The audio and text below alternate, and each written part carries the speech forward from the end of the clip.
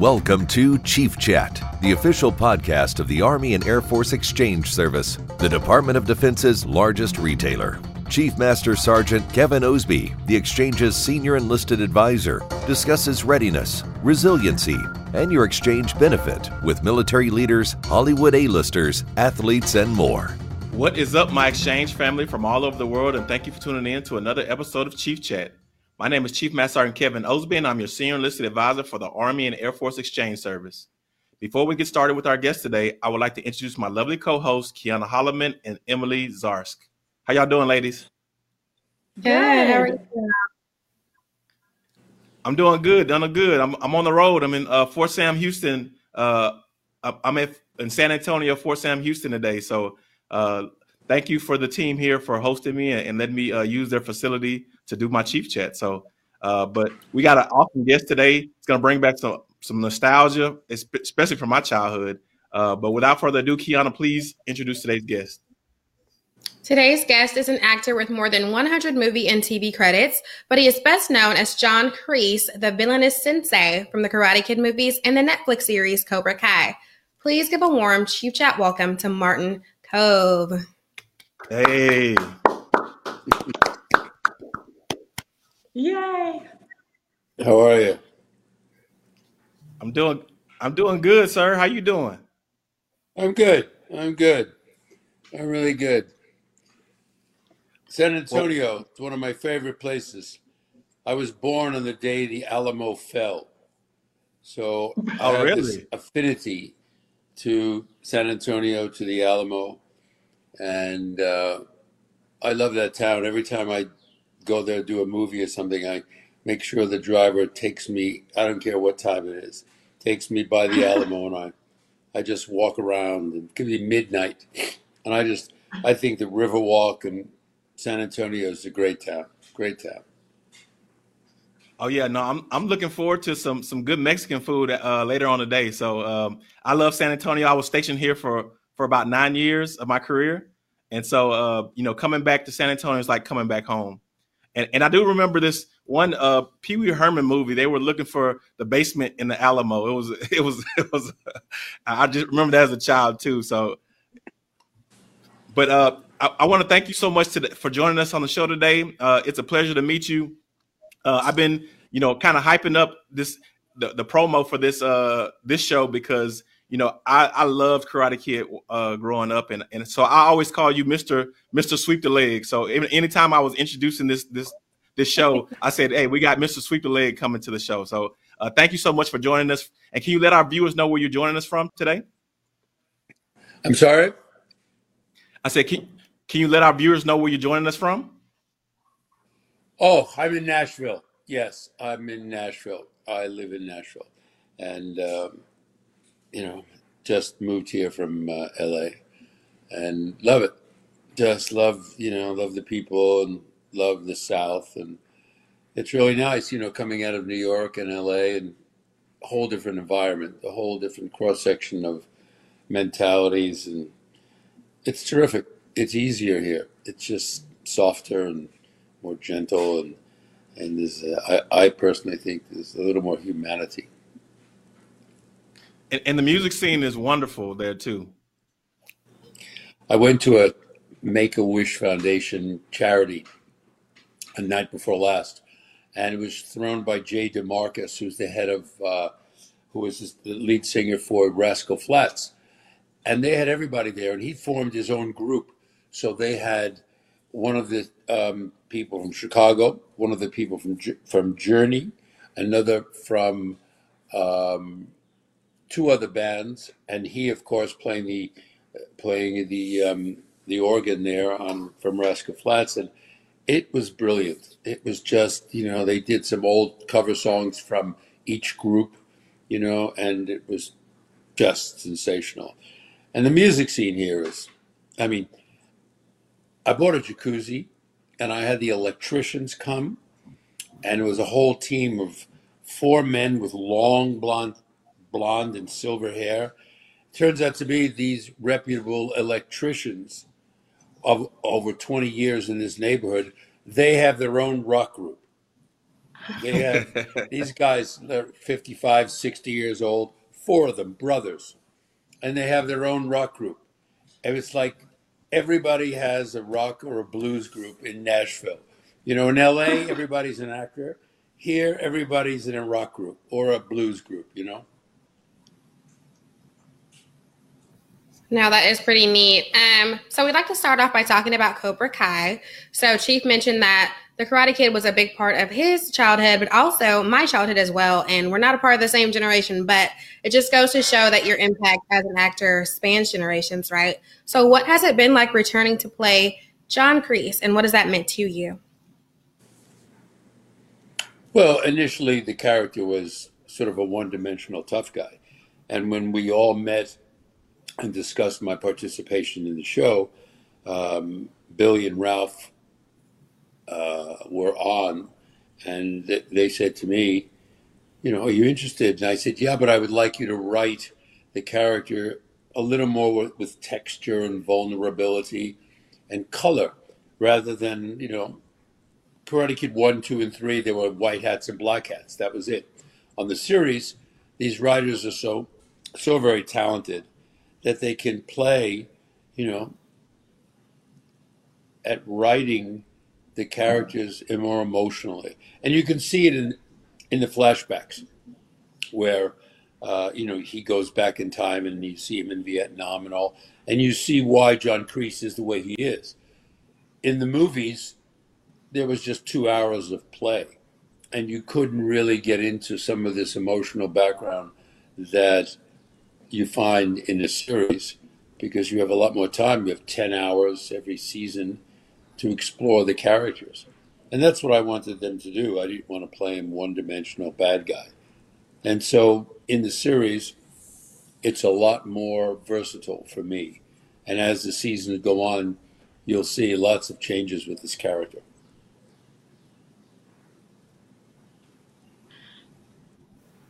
So that's awesome. And we hear that the show's creators have been Karate Kids fans since they were young.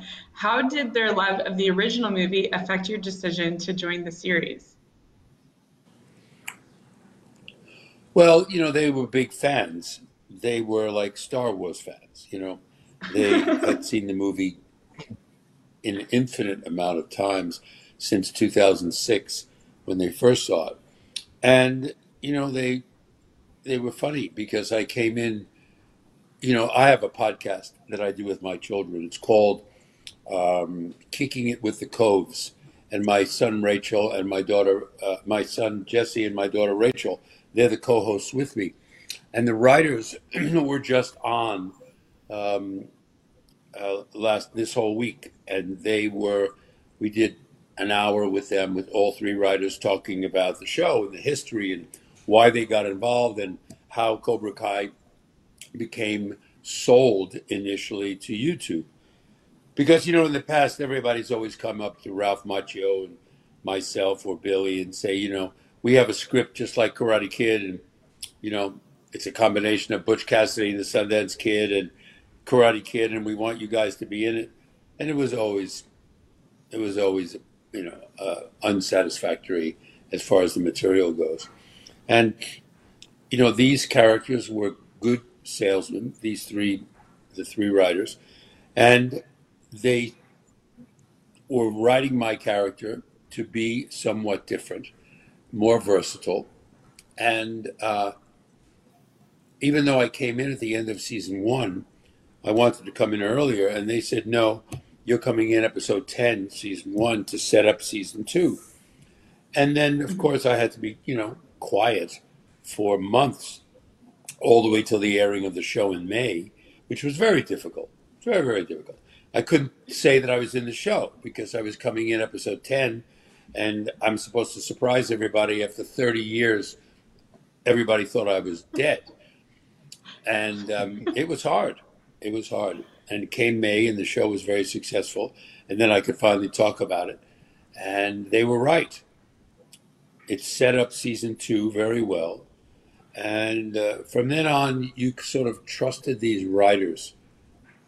You know, to answer your question, it was a long-winded answer, but you trusted these writers to do what they say they were going to do from a literal standpoint and what they were going to write. And that's what convinced me to sign on, that I wasn't going to just get a lip service. They were such big fans. In fact, they were afraid at that lunch when they asked me to join the show. They were afraid because they had only seen that one dimension of Martin Kove, that I was going to get angry and kick their ass, because, and they told me this on the podcast. They said, we were afraid that you were going to get angry at us because we wanted you to come on episode 10 and you had to wait and you couldn't talk about the press to anybody for 6 months. We thought you weren't going to like that very much.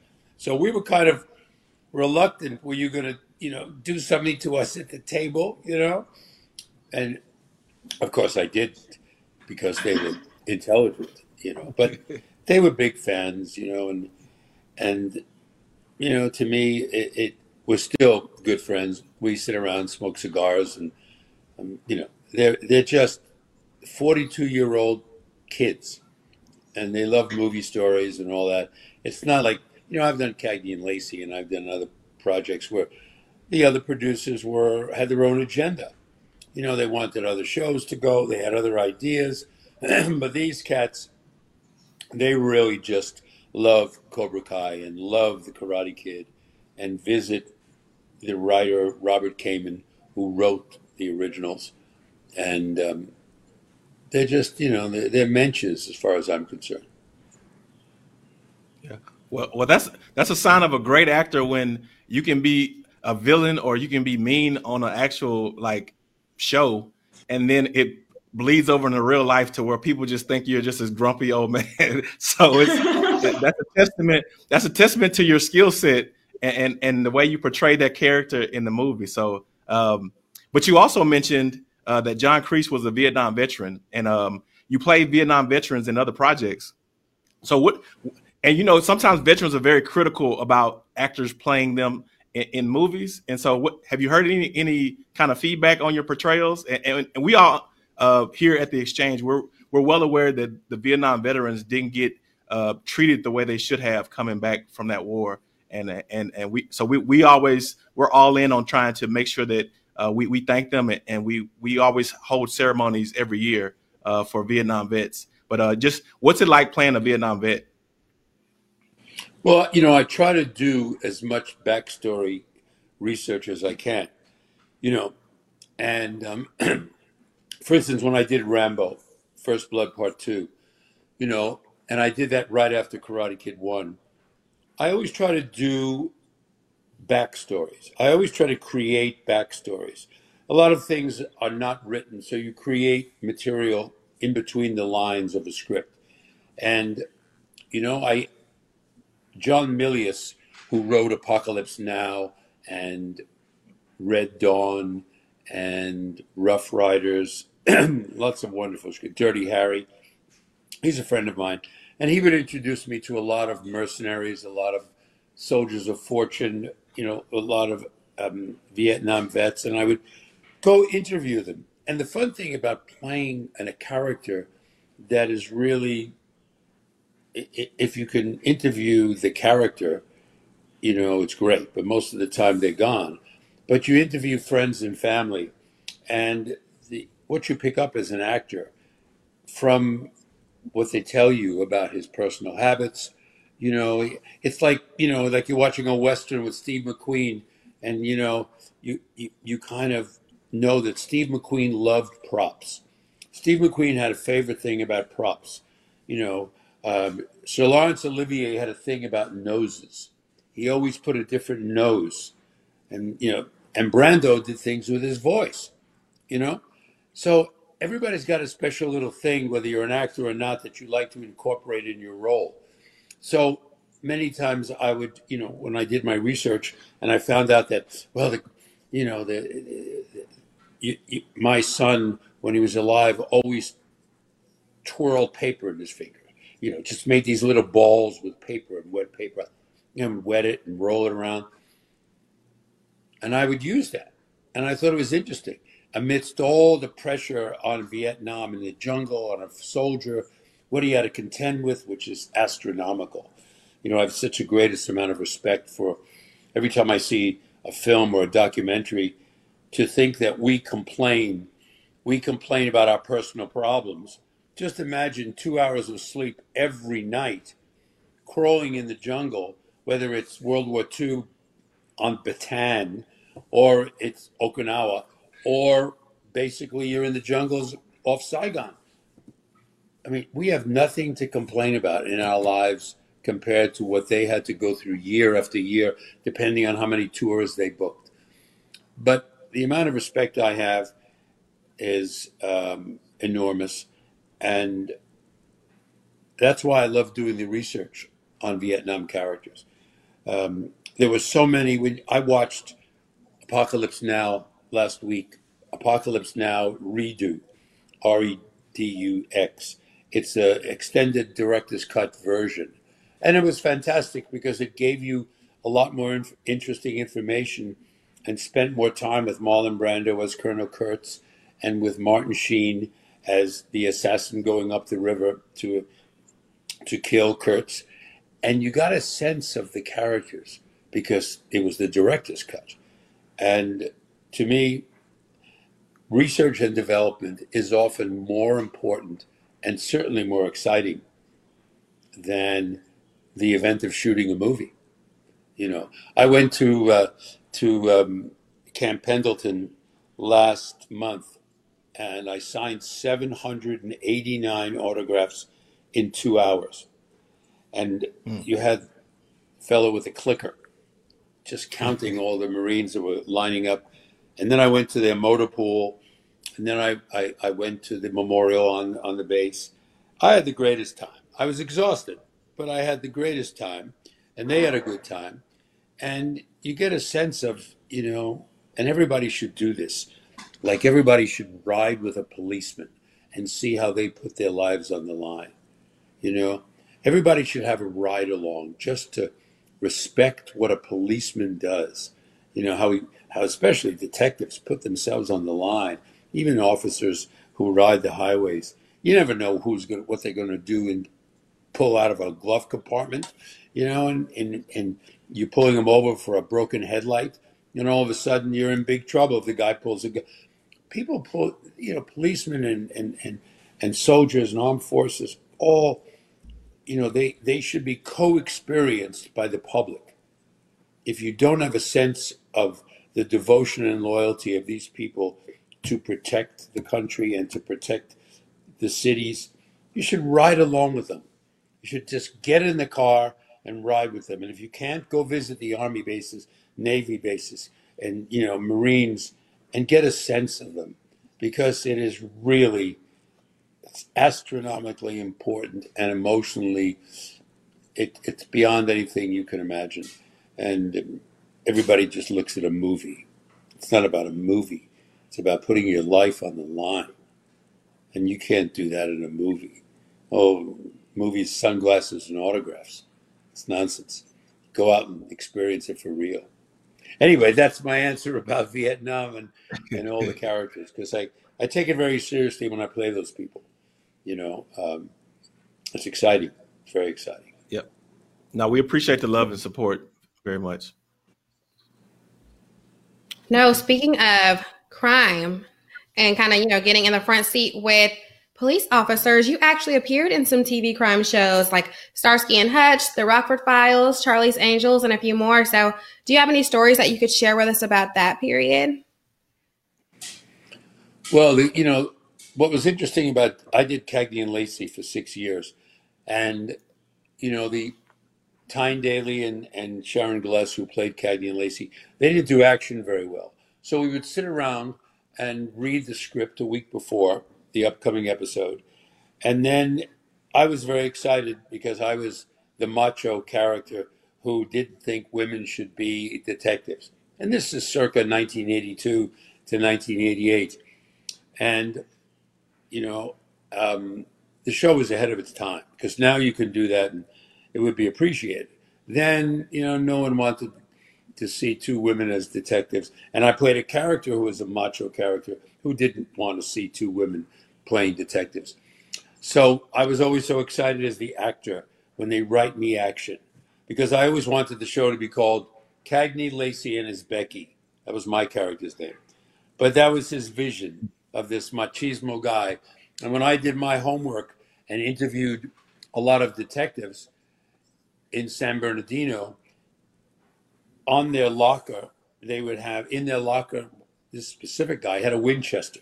He had a lever action Winchester, and he was in love with the West. And I'm in love with the Old West. I like the Western to return. So he had John Wayne pictures all over his desk and under his glass on the desk itself. And he would always, poke fun at the girls because they would be wearing these vests, and he'd punch them right in the chest all the time. And they wear the vests, but he did it, you couldn't do it today because you'd go up to HR and get thrown in, have problems. But in those days, he would just kid around with the women. And they were just terrific ladies. I mean, they were strong as the characters, and they would, but it was more accepted.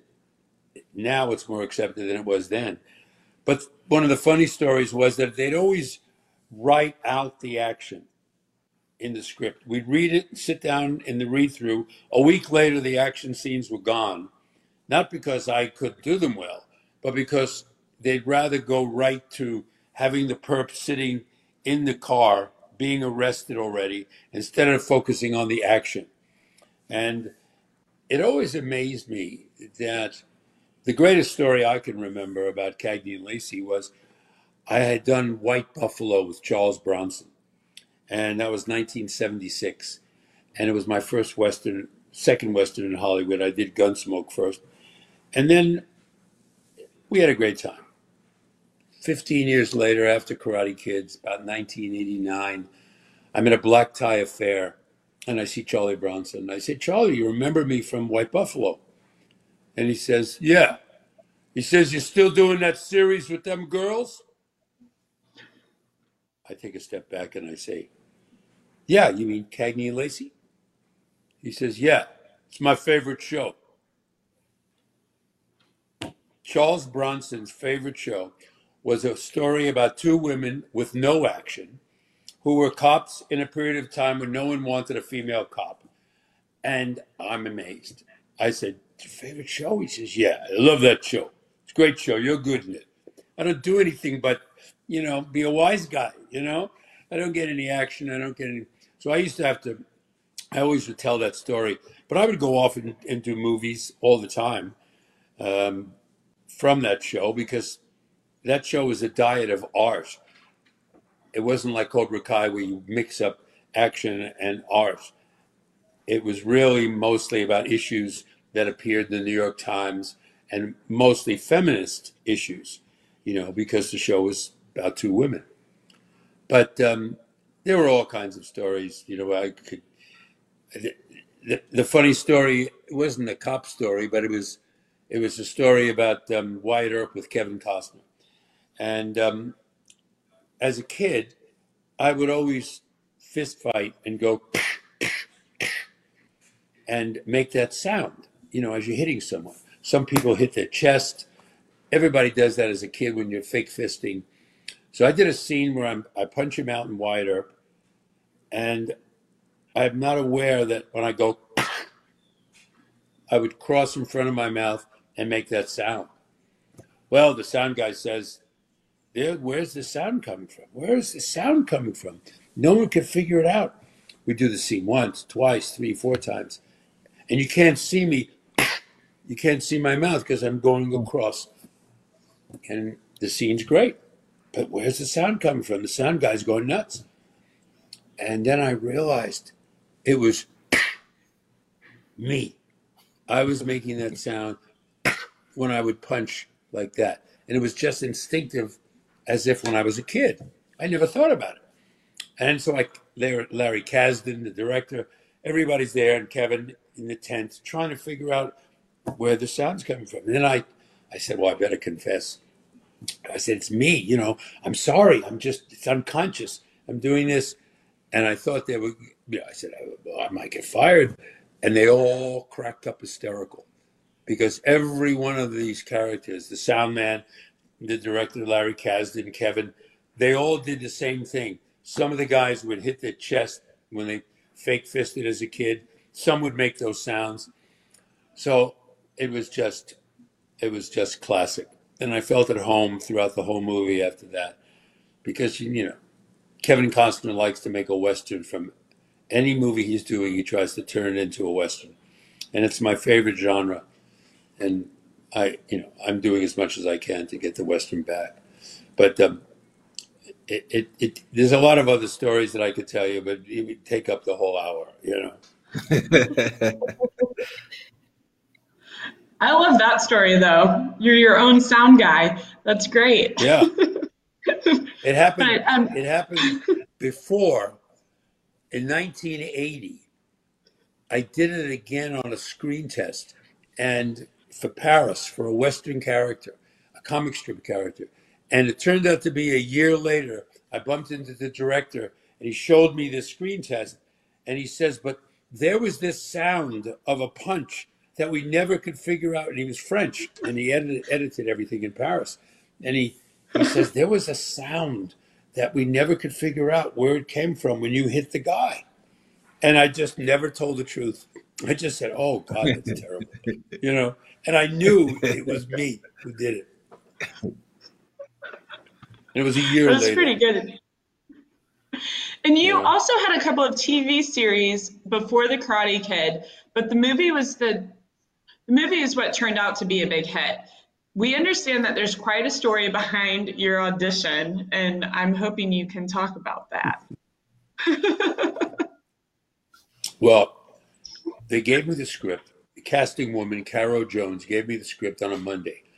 And she says, you have the whole week. They'll bring you in on Friday. So it was the scene that you're at the beginning of the movie. I'm walking in the aisles screaming, mercy is for the weak, here and on the streets. Somebody confronts you, they are the enemy.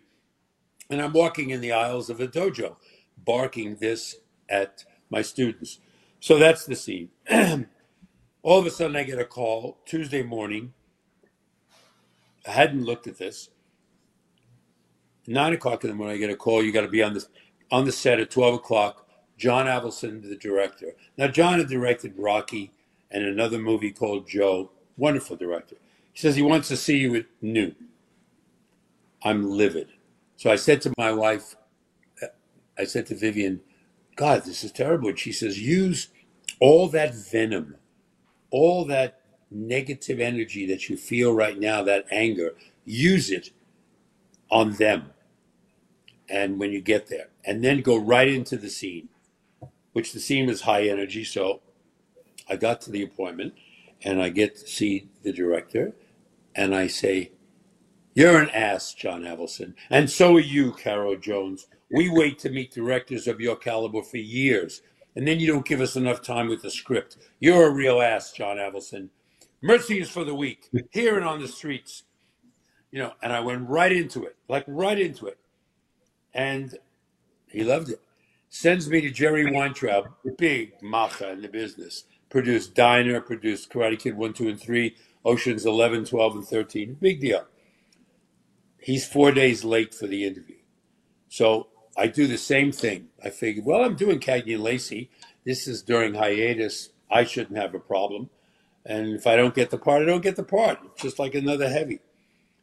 Jerry Weintraub comes in. I say, Jerry, I've been waiting 4 days for you. You're late for this appointment, and I'm on pins and needles. You're a real ass. And so are you, Caro Jones. Mercy is for the weak.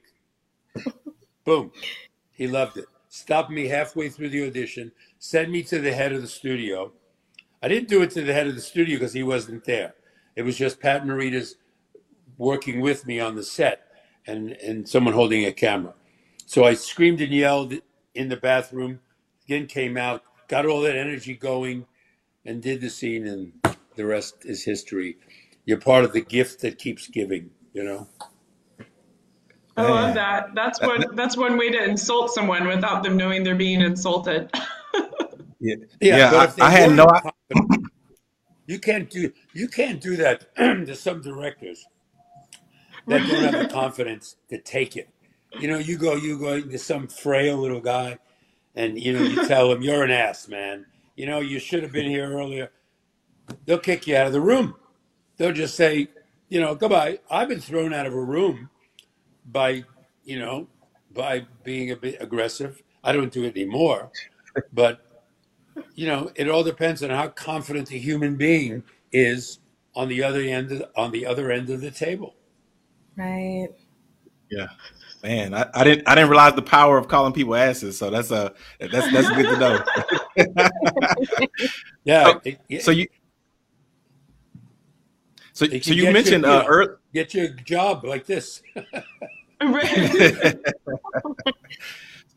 So you mentioned earlier that you got your own podcast, and it's called Kicking It with the Coves with your twins Jesse and Rachel. So how is it doing a podcast with your kids? You know, can you tell us what that experience is like? Well, so far we've had the greatest podcast we did was when I was in LA and did it live, not Zoom, and we had the three writers on, and it was brilliant because they would tell stories that I'd never heard before, and it was great. And then yesterday we did one with Chris Jericho, and he's, you know, musician as well as a wrestler, and you know, we've had psychologists. My daughter's a life coach, so she's dealing with alcoholism and drug addiction and all that every day. And you know, my son is an actor who guest starred in season 3 as a bullying me back in 1965. It's a flashback sequence in a diner, and people think that he's me, but ultimately he's bullying me, and I was the busboy back in 1965, John Kreese, when he was working. But you know, we talk about that. Jesse is an actor. He's very good as a commentator, and my daughter is so knowledgeable, and it's really a pleasure because I was the calling card to this, and you know, they wanted to do it with me, and I said let's do it with the kids, and Rachel liked that idea, and you know, Rachel takes acting classes and she sings and all, and she really loves show business. So here's a little hook for her to be in her own game. So I'm doing it for the kids primarily, you know, but it's fascinating all of the different things you learn as a radio commentator, because you can watch it on YouTube or on Spotify or Apple. But I'm a visual person, so I like to watch the show on YouTube. But it's really fascinating from what you learn from all these guests. It's really terrific. And the confidence I have in my kids, they shine out there. You know, they're 31, they're twins, and they just shine, you know. And it's worth all, I don't make any money.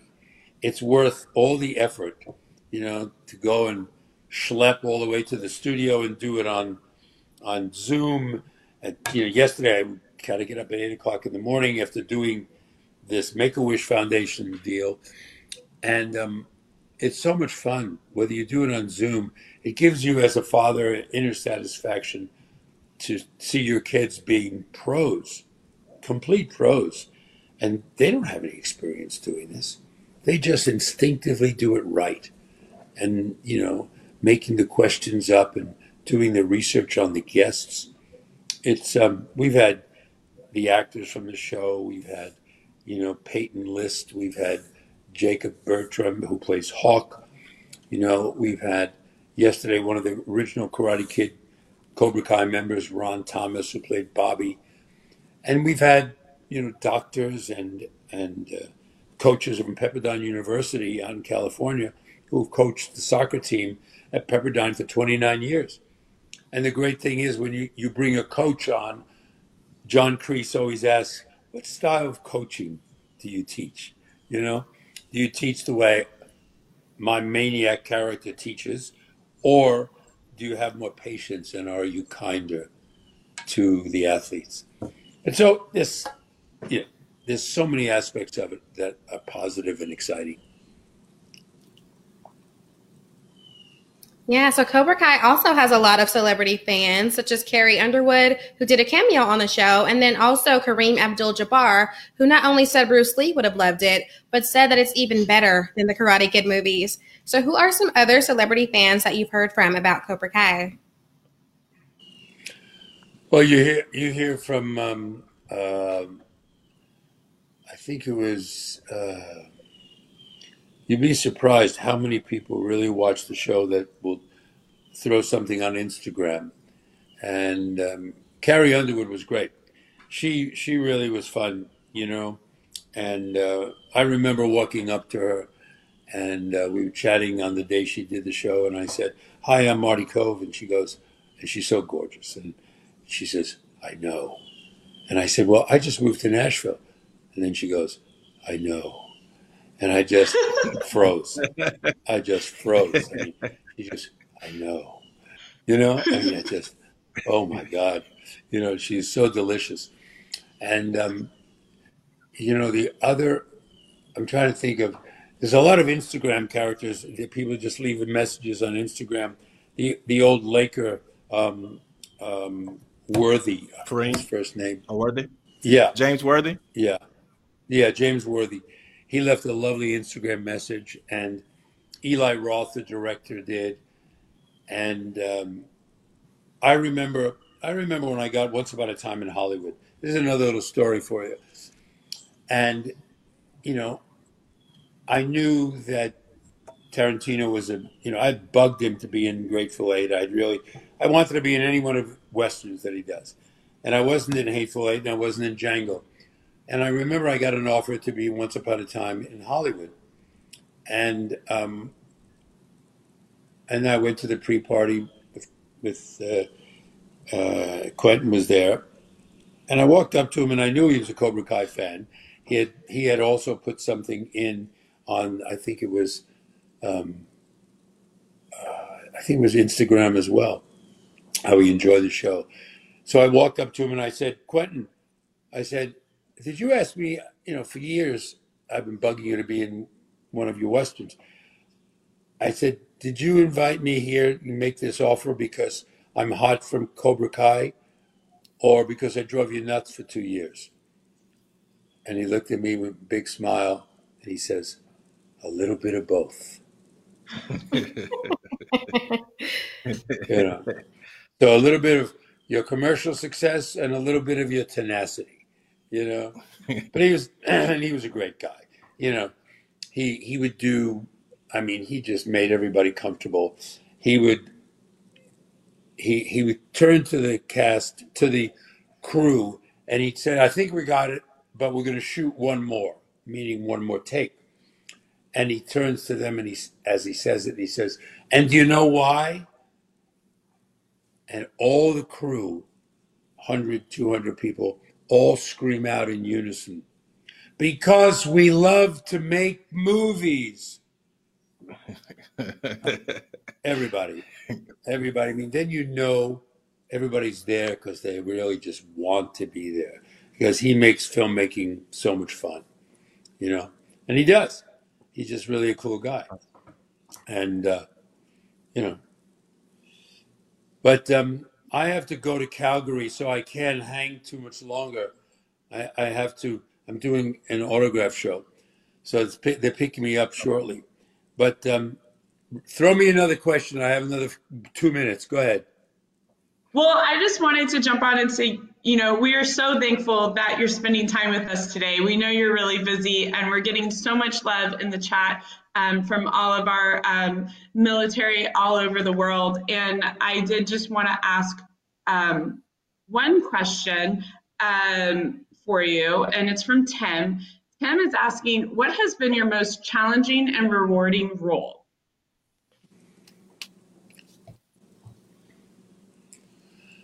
I tell you, I did a movie called Price for Freedom, and it was about a book, and I played the second in command to the Ayatollah Khomeini.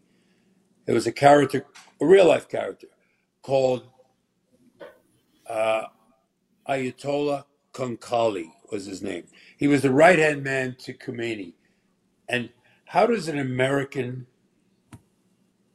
who has nothing in common with the terrorists, nothing in common with the Iranians, nothing in common with that political administration, how do you play this guy?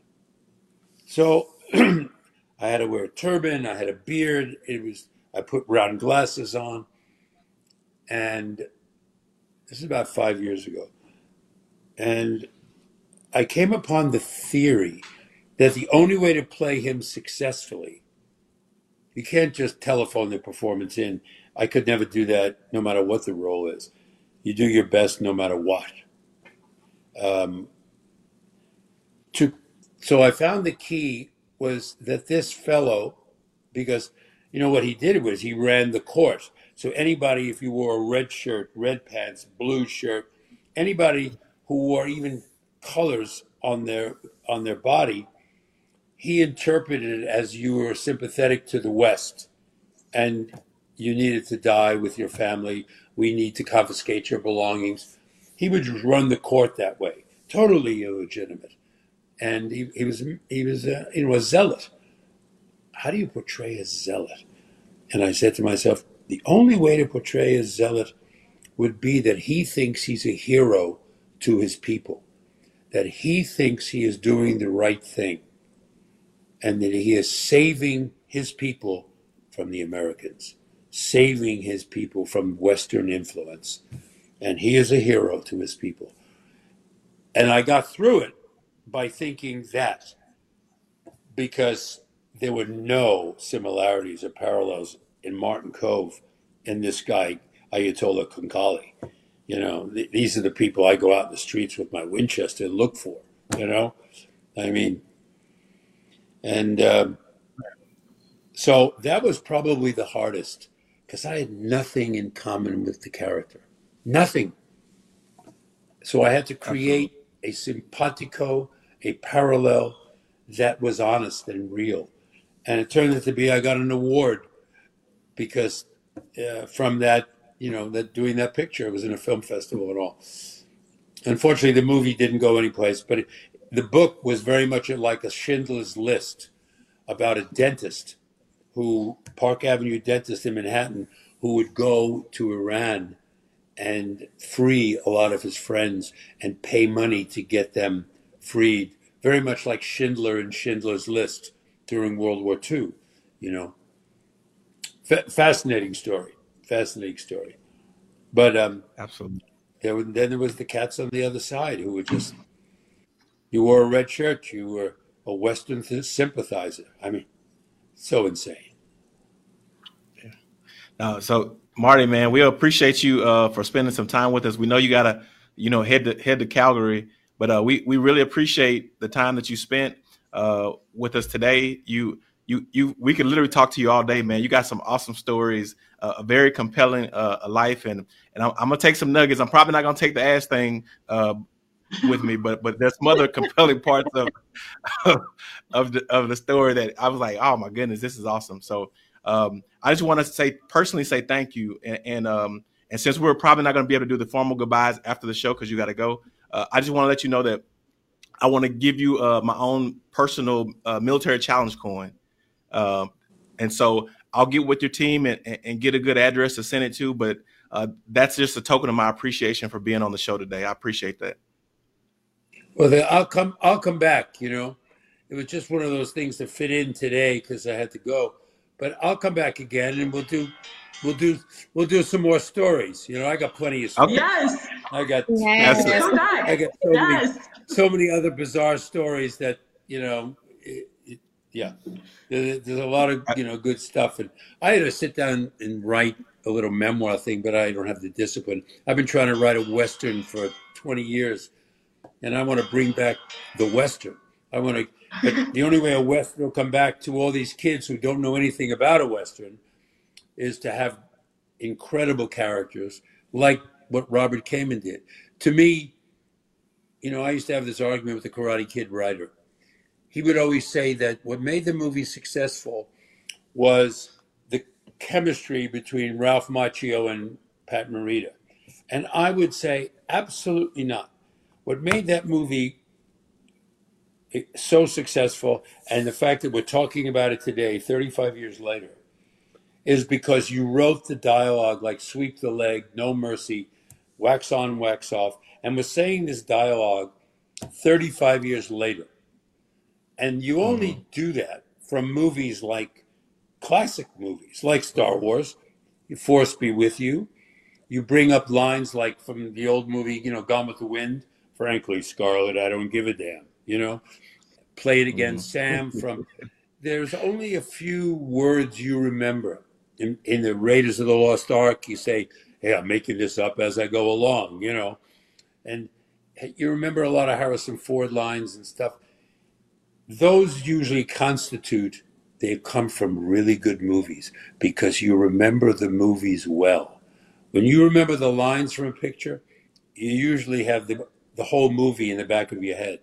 And I think it's the writer that contributes and makes the success of it isn't the characterizations, it isn't us.